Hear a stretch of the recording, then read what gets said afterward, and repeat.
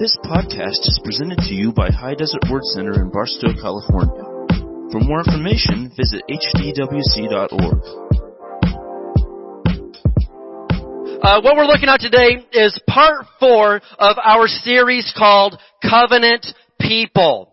And we've been discussing for the last few weeks covenants out of the Bible because it just became very real to me that the majority of Christians don't know what a covenant is. And that's a Bible word. It's a Christian word that we all talk about. And even some people in the world, they may know what a covenant is or they may know the word, but they don't truly know what it is. And so what we've found out so far, I'm going to give you just a brief 30-second recap. We found out that a covenant is not just a contract where you sign a piece of paper and say, hey, I'll do this for you if you'll do this for me. It's more than that. Though a covenant could be like a contract because the two sides entering in do make promises to each other. And so we've seen that there's 7 big covenants in the Bible that we've looked at. We've seen all the way back to Noah in Genesis 9, the first covenant. God said, hey, I will never again flood the entire earth and destroy all life with a flood again. Has there been floods since then? There's been floods, but there's never been a global flood where all human life died. God kept His word, and He said, I will even give you the sign of the rainbow as my promise that I will never do this again. So every time I see a rainbow, I'm like, thank you, Jesus. That's a covenant right there, and God has kept His word. Amen? We've seen the covenant of Abraham. We've seen the covenant of David and Moses. The big covenant in the Old Testament was the Mosaic covenant of Moses. And here we are, last week we've seen our covenant, because whether you know it or not right now, if you're a born-again Christian, you have a covenant that is in effect and in existence right now. If you're not a born-again Christian, you don't have a covenant, and we can take care of that today. We can bring you on board. You can be one of us. Amen? Who wants to be like us? All right, okay, someone like, I don't know, you guys are a little bit weird. We're weird, but we're really happy. And so I just point that out whenever someone's like, man, y'all are kind of weird and wild over there at High Desert. I'm like, yeah, but we're super happy. We love life. So, just keep that in mind. Keep that in mind. So, praise God, but we are under the new covenant. And Jesus came, as we saw last week, and said, I'm making a new covenant. And instead of using a sacrifice of a bull or a goat or something like that like they used to use, He said, I'm gonna seal this covenant with my own blood. And Jesus was viciously beaten, nailed to a cross, died and rose again and said, hey, there is a new covenant for God and His people. And so what I want to do this week, I want to show you some of the benefits that belong to you under your covenant. Who wants to know what rights that you have? I want to know what belongs to me. And, I've said it before, but, you see like a lot of times people that are maybe, they have a contract, there's athletes that they're like, hey, my contract says I don't have to do that. And so they know what their contract is. I see union workers that they're like, well, according to my union contract, I don't have to do that. I don't have to put up with that. And that's a fine thing. That's good. But I know that I have something even better than a Teamsters contract or an NFL contract. I've got a covenant with God Almighty. I know what belongs to me, and when the devil comes and tries to put something in my life that doesn't belong, I hold up the contract and I say, no, I am not going to receive that. I don't have to put up with that. Well, what makes you think that? Because I have a covenant with God, and I know what my rights are. I know what belongs to me. I know what is in this covenant, and I'm going to show you a few things today in a short amount of time, and this is just a very few things. You need to study your covenant yourself. Well, how would I do that? You would look at the New Testament. Matthew through Revelation, you look in there and you will find page after page after page of things that belong to you. They were paid for by the blood of Jesus, and you have a right to claim those things. They've been paid for. And so last week we kind of saw a little bit about how David fought Goliath. And David knew that he had a covenant. And so David, he faced this giant and everybody was like, man, this stupid kid doesn't have a chance. And David's like, man, that stupid giant doesn't have a chance. Why? The giant had no covenant, but David did. And in your life, When you realize that you have a covenant and the enemy doesn't, you get a little swag. You know what I mean? David had a little swag. He was like, hey, you're not going to mess with me like that. And a Christian that knows they have a covenant, they realize that, man, I'm not the least person in here. I'm not the least. I've got a covenant with God. Greater is He that's in me than he that's in the world. You get a little confidence in your step, and it's not because of how good you are, it's because of how good Jesus is. Let's hear it for Jesus this morning. Let's give Him some praise. He deserves it. And so, as we proceed into this, I'm going to say this. Covenant people are not shocked and surprised when God keeps His end of the deal. I'm always thankful when my prayers get answered. I'm always thankful for the goodness of God, but I am not shocked when God answers my prayers. I expected it to happen. When I was 3, I was diagnosed with leukemia and I almost died. Listen, I was really glad, and my parents, it's a miracle story. My parents, they knew they had a covenant with God. And listen, when I got healed, when I hadn't walked in months, I took off running down the hallways of the children's hospital. Listen, we were thankful. It was awesome, but we weren't shocked and surprised. We expected it to happen. Why? Because we had a covenant with God. The only person that wasn't shocked when David killed Goliath was David. He expected it to happen. Everybody else was like, what? And David's like, I told you fools I was going to kill him.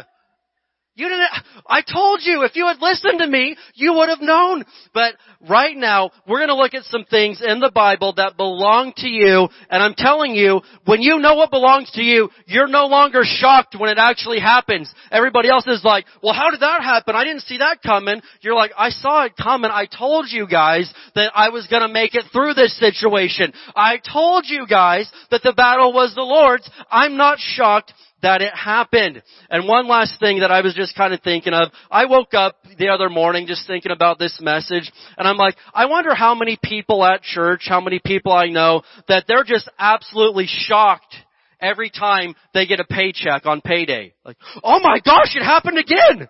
It's the 15th, and there's money in my account again. You're not shocked. You expected it.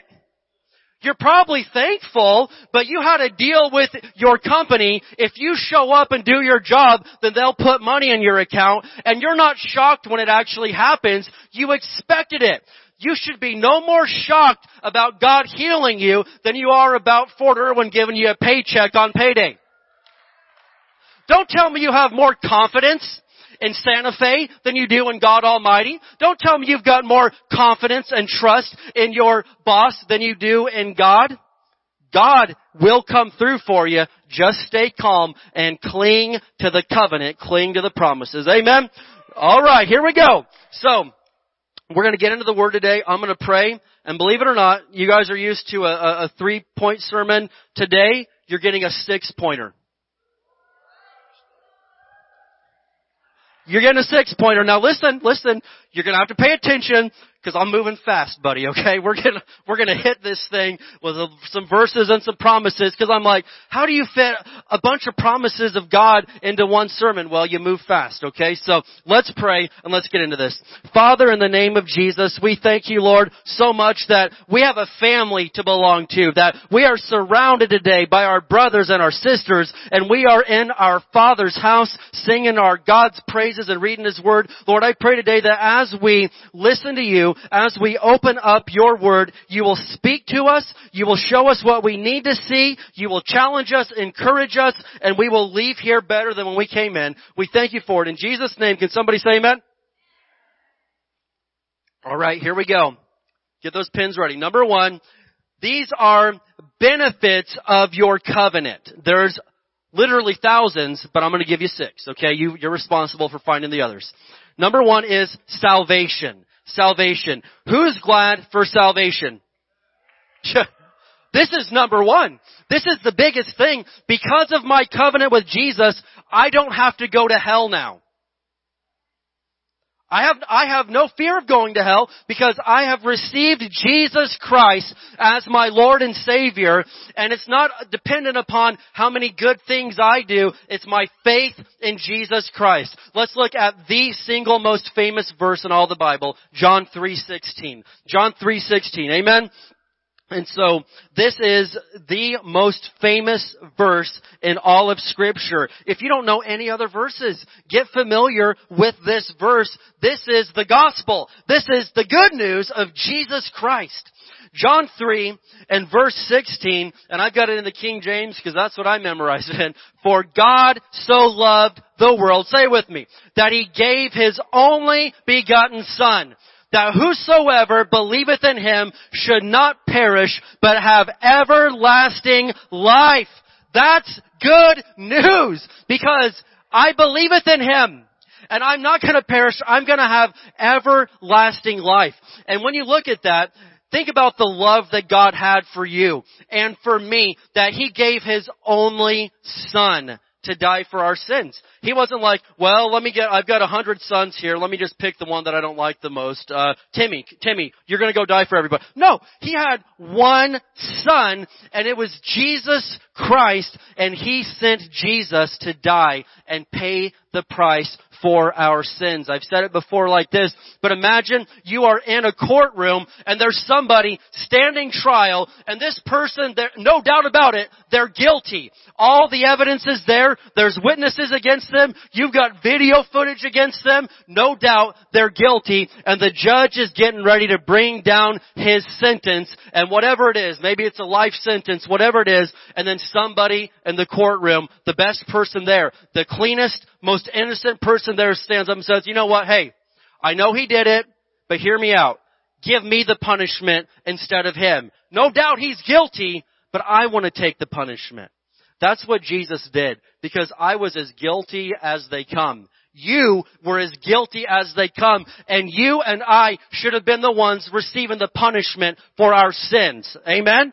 I should have been the one getting beaten and hung on a cross, because the only way to pay for sins is the shedding of blood. But Jesus said, no. He deserves it, but I'm going to take the punishment instead. And when you realize what Jesus did for you, you know that I've got a covenant with God, and He loves me. The number one most important benefit of your covenant is salvation. Anyone who calls on the name of the Lord shall be saved. And if you've done that, that's step number one. Number two is this. Number two is healing. Benefits of your covenant. The second one I'm going to talk about is healing. Now, some people, they don't get a concept of this, and I realize not everybody believes this, but I'm glad my parents believed it when I had leukemia. I'm glad we believed it when my dad had stage 4 lymphoma a couple years ago. I'm glad we believed in healing and we knew where to look to. I'm thankful for doctors. I'm thankful for modern medicine and science, and that's really great, and I will utilize those things as needed. But you better bet, if I have sickness come against me, the first place I turn is to Jesus Christ, because I have a covenant. A lot of people, the first place they turn is, hey, where's my Aetna card? Where's my Blue Cross Blue Shield card? Hey, you do you, but the first thing that I turn to is the Word of God, because I've got a covenant. I'll use those things, but I'll use Jesus first, because He already paid for it. There's not even a copay that I gotta pay. Jesus paid it all. Come on, somebody. Alright? 1 Peter 2:24. Can we flip there? 1 Peter 2:24. And this was the first Bible verse that I ever knew and memorized as a child, because my parents and our household, we very, very, very strongly believe that Jesus is the healer. We believe He's the Savior. Amen. But He's also the healer. 1 Peter 2:24. And so, of course, back then I learned it in the King James, but I'm going to read it to you this morning in the New Living Translation. 1 Peter 2, verse 24. And you'll notice a lot of the things that I'm reading about today, Jesus came and took something bad upon Himself so you could have something really good. And so, 1 Peter 2:24 says, He personally carried our sins in His body on the cross so that we can be dead to sin and live for what is right. By His wounds, you are healed. Well, I don't think that you have a right to claim healing. I've got every right in the Word of God to claim healing. By His wounds, I am healed. Think, that doesn't sound like a very fair deal. He gets beat up, and I get healing out of it? That's not very fair. But Jesus didn't come to try to be fair. Jesus came because the covenant that He paid the way for, this wasn't because it was in His best interest. The covenant is in your best interest. Jesus came to change your life. And a lot of this stuff, I'm like, that doesn't sound fair. You had to take a beating and then I get healed out of it. He's like, hey, that's fine. I'm good with that. How many of you parents, you've done without sometimes so your kids could do with? You've gone without some things you wanted because you wanted your kids to have better. And maybe if someone was like, that's not very fair. You really wanted this. Hey, it's all right. You know what? I care more about them than I care about me. Jesus cares about you. And this covenant, listen, He took a beating on that cross. Before the cross, He was shredded limb from limb, and He was beaten brutally. Why? Because those wounds paid the price for my healing. Healing is part of the covenant that belongs to us. And so when Jesus asks something of me, I'm like, hey, it's literally the least I could do. There's things in the Bible that I'm like, I don't really feel like doing that. Who cares? He died on a cross for me. He's asking me to go to church? Fine. No, fine. It's literally the least I could do. He's asking me to love my neighbor as myself. I'll do it. If He could go to the cross for me, I could go the extra mile for my brother or sister. If He could go to the cross for me, I could go to church for him. If He could go to the cross for me, there's a lot I can do for Him, and it's still an unfair trade. I'm still getting the better end of this deal because Jesus loves us so much that He was willing to put up with a whole lot. And Christians need to know that healing is part of the covenant. I was talking to somebody this week that it just broke my heart. They have a loved one that's been diagnosed with something really bad, and it's not looking good. And this person kept telling me, man, I just wish it was God's will. Maybe if it's God's will, He would intervene and do something. I'm like, it is God's will. It is God's will. No, if it be His will, who are we to say what His will is? I can tell you what God's will is. That sounds arrogant. I wouldn't say that. It's not arrogant. He left it in writing right in front of us. It's not presumptuous. It's not arrogant. It's not conceited. He left it right there. Imagine your great-grandfather dies and the lawyer calls you and is like, well, here's the last will and testament of your grandpa. He left you $250,000 right here. And, whatever he left you his house. He left you his book collection. He left you his fine teas from China. Like, okay, whatever it is that he left you, right? And so you're like, okay, well, those belong to me. And then somebody says, you're arrogant. Who do you think you are? What makes you think that belongs to you? Well, it's written right here in the will and testament. This is not that hard to understand. If it's written in the New Testament, I have a right to it so long as I'm serving God. Amen?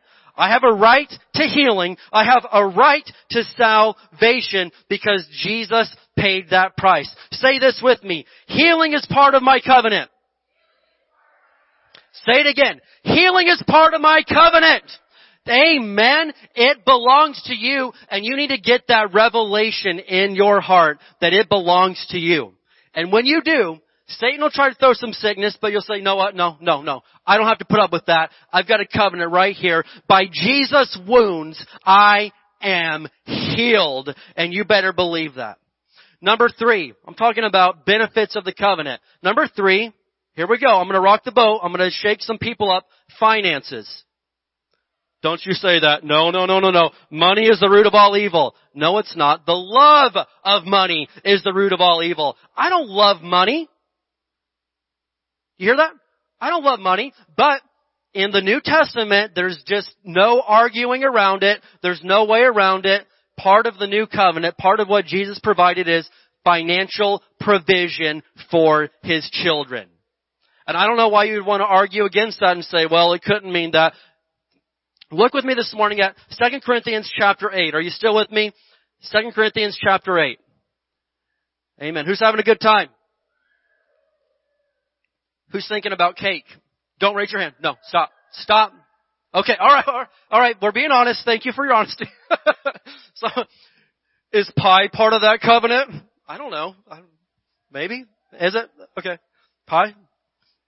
Tell you what. We've got some real winners over here, though. I've been looking. There's, wow. We got some stuff coming our way, people. So, just give me about 15 more minutes and I'll let you eat some cake. All right?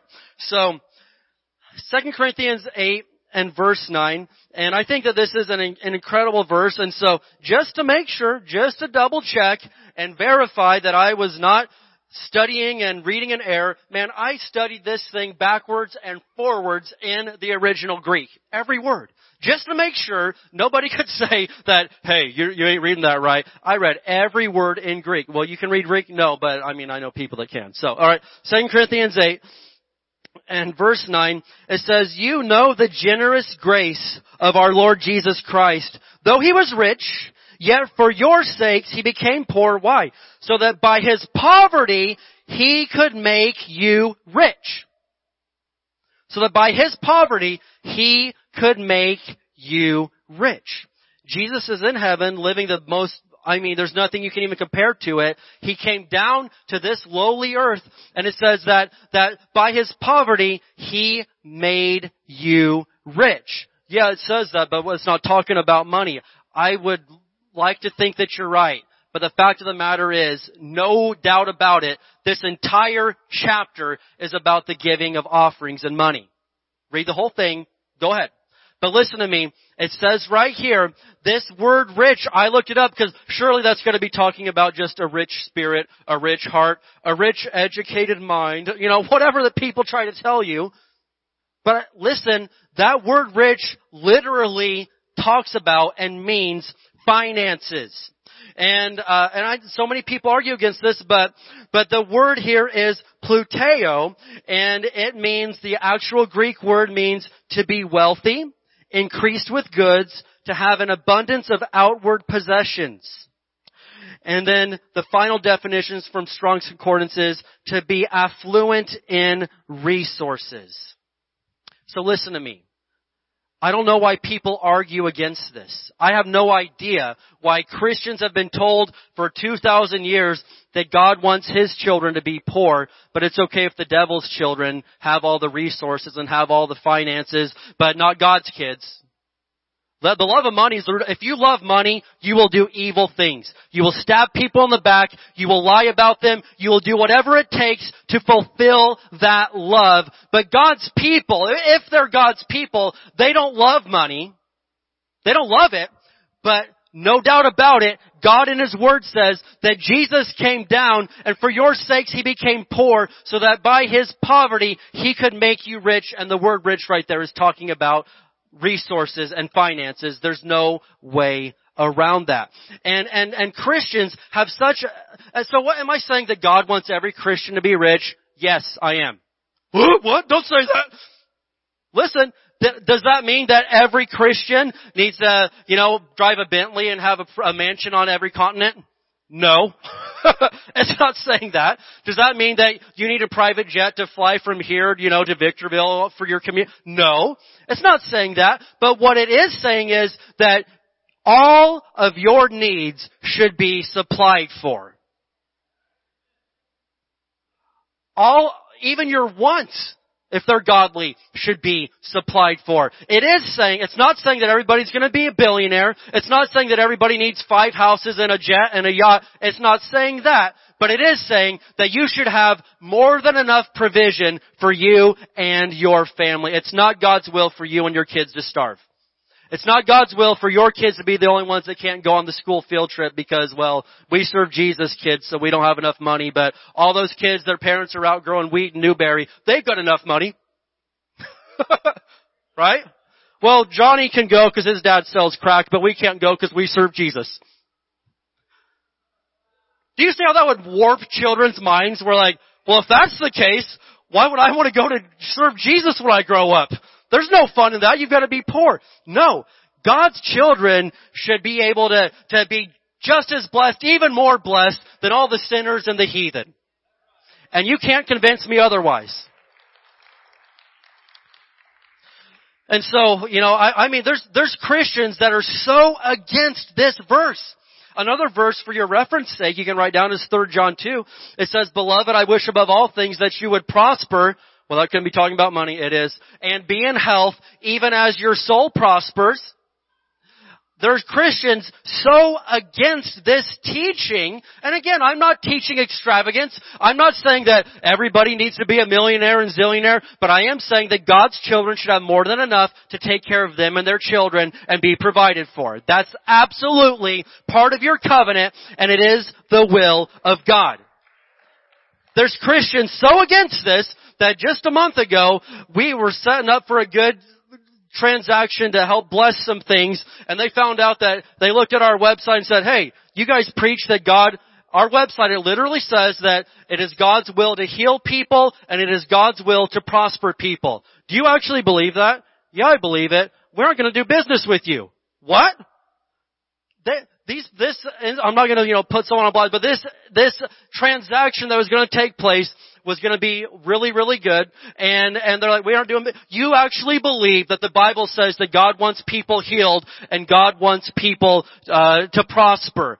Yes, it says it, man. It says that. You sure you don't want to, here, do you want to take that statement back? No, I don't want to take it back. I stand by that. The Bible says that.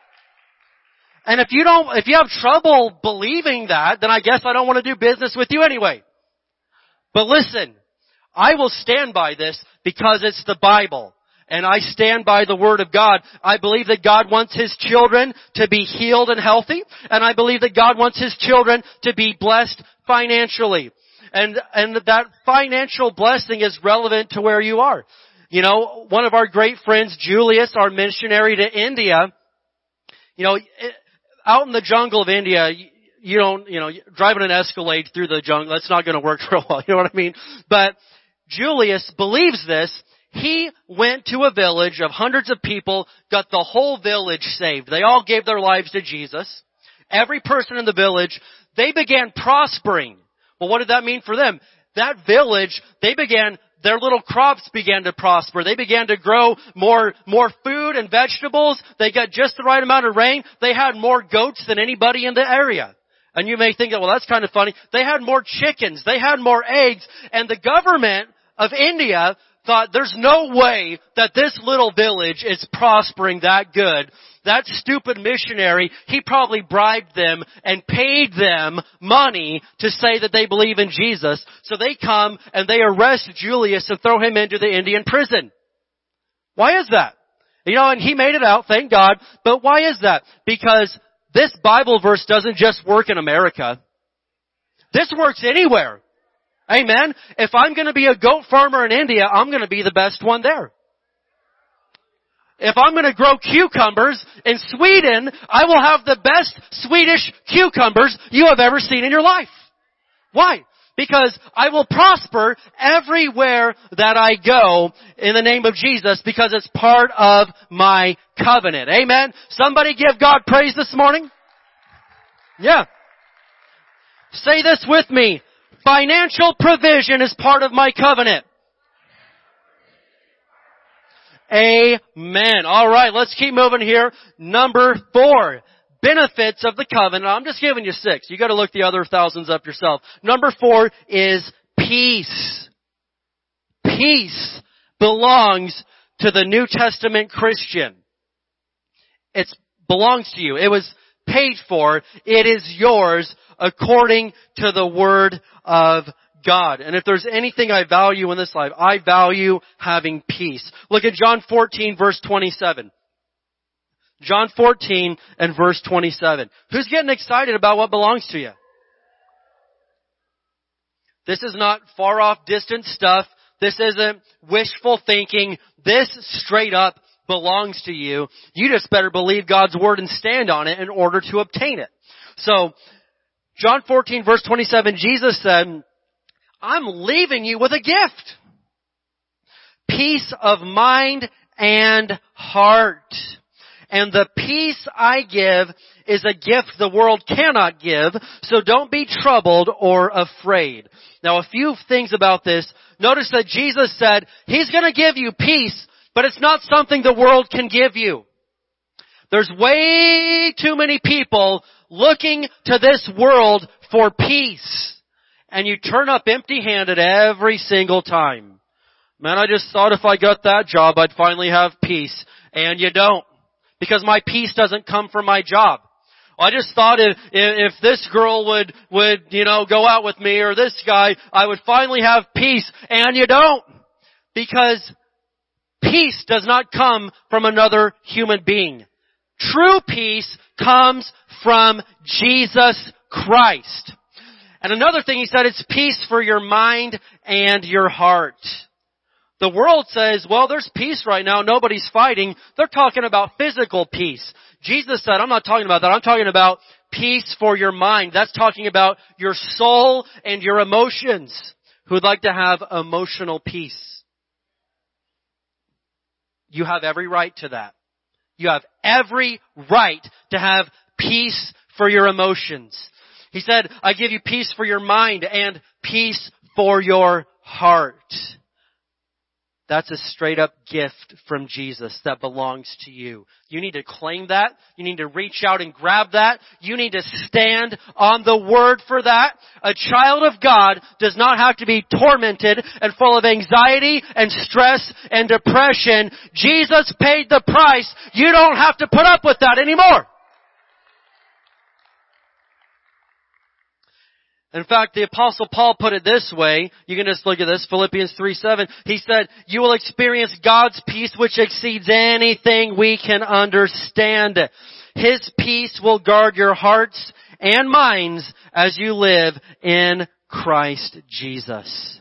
Peace for your heart, peace for your mind. It belongs to you. The fifth thing I'm talking about today is joy. You can have joy as a Christian. And it's been paid for and it belongs to you. John 15 verses 10 and 11. John 15 verses 10 and 11. Do you like some of these things that belong to you? I mean, come on. This is straight up gold that belongs to you as a Christian. There's people in this world, they would pay everything they've got to have peace. I don't have to pay for it. Jesus paid for mine. They would give anything they could, that they own to just have some joy. I don't have to pay for it. Jesus paid for it. And the joy of the Lord is my strength. Jesus paid for these things and gave them to me when I accepted Him. John 15, 10 and 11. He said, when you obey my commandments, you remain in my love. Just as I obey my Father's commandments and remain in His love. Look at verse 11. I have told you these things so that you will be filled with my what? Joy. Say it again. Joy. Yes, your joy will overflow. Jesus said, hey, you obey my commandments just like I obey my Father's commandments, and your joy will overflow. You have the right to the joy of the Lord. I've had times not having the joy of the Lord, and I've had times having the joy of the Lord. And I can tell you this much, I prefer to have joy over sadness and sorrow and stress any day of the week. Who in here has the joy of the Lord? Amen.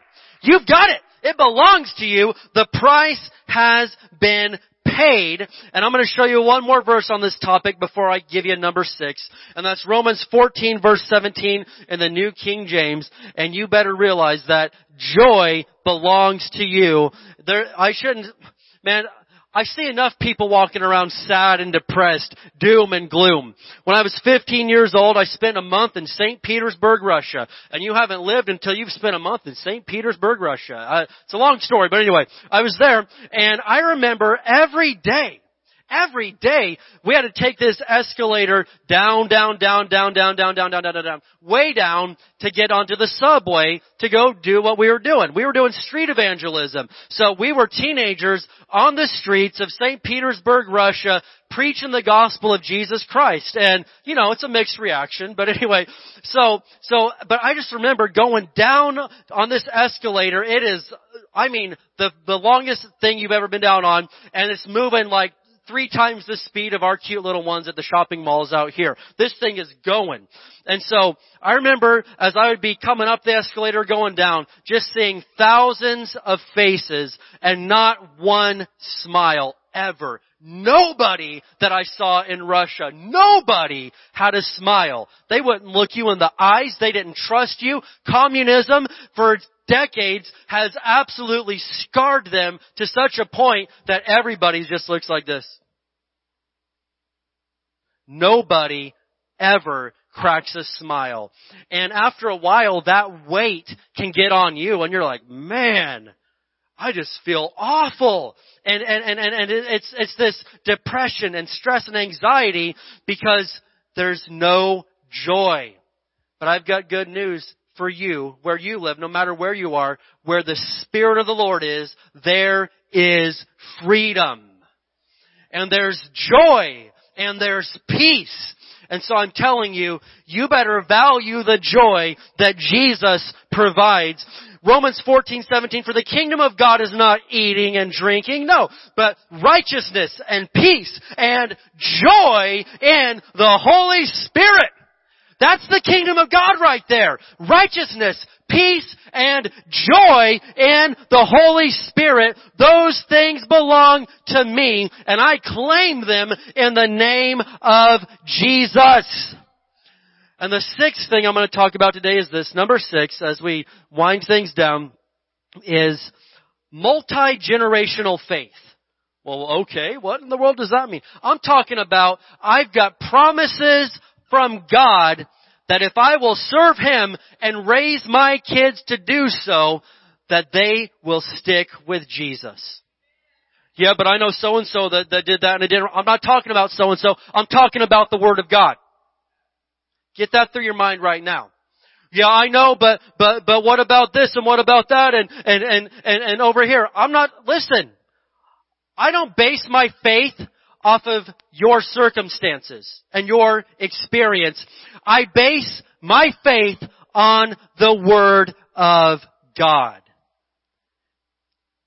I'm going to say that again because somebody didn't get that. In fact, about 99% of people in here did not get that. Listen to me.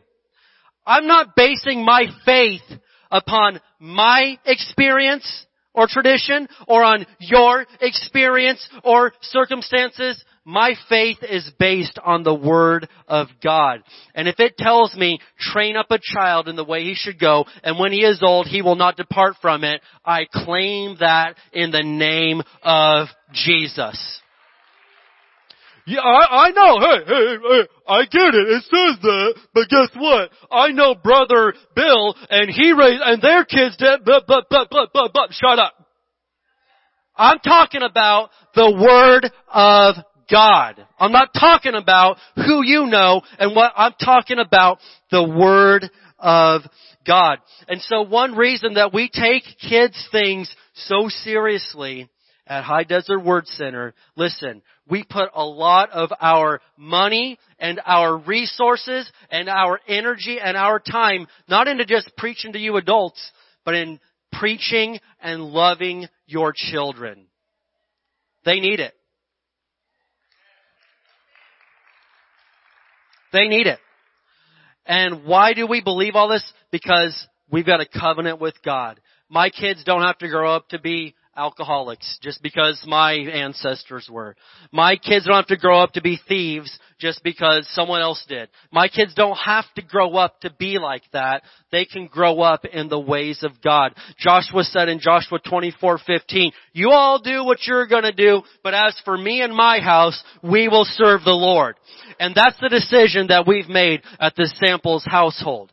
And so, you can just put this verse on the screen, but Acts 16:31, the Apostle Paul told the prison guard, believe on the Lord Jesus Christ and you will be saved, you and your household.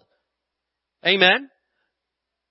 You believe on the Lord Jesus and God's going to do a work in your entire household. You need to claim that. Now I'll say this, alright? The teenagers are getting ready for the cakes. Just ignore them. They're doing their thing, alright? Alright? Cake's coming, I swear. You're gonna get some pie. Shove it in your pie hole here in a few minutes. But listen. Follow me on this. You need to hear the Word of God right here. You need to hear the Word of God.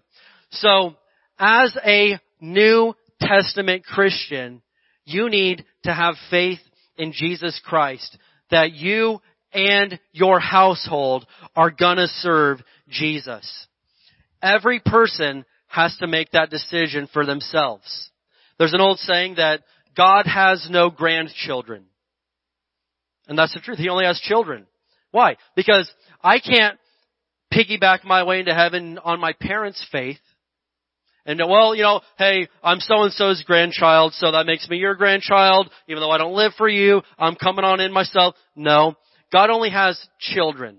But the good thing is that anybody is welcome to be a child of God. You just have to call on the name of the Lord yourself. You just have to believe in Jesus Christ for yourself. But the really super good news is that as a Christian parent, if I will serve God myself, if I will teach Him to my kids, teach my ways to His kids, I've got tons of promises that when they grow up, they're not going to depart from it. They're going to stick with Jesus themselves. That's my greatest desire in this world. I don't care if I die a billionaire, but my kids don't go to heaven. I was a colossal failure. I don't care if I, die the most famous and, citizen that the high desert's ever produced, but my kids don't make it to heaven. I'm a failure and I did wrong. I cared more about that than I cared about my own house. And that's wrong. Listen. Part of my New Testament covenant is that if I serve God, my whole household is going to end up serving God in the name of Jesus.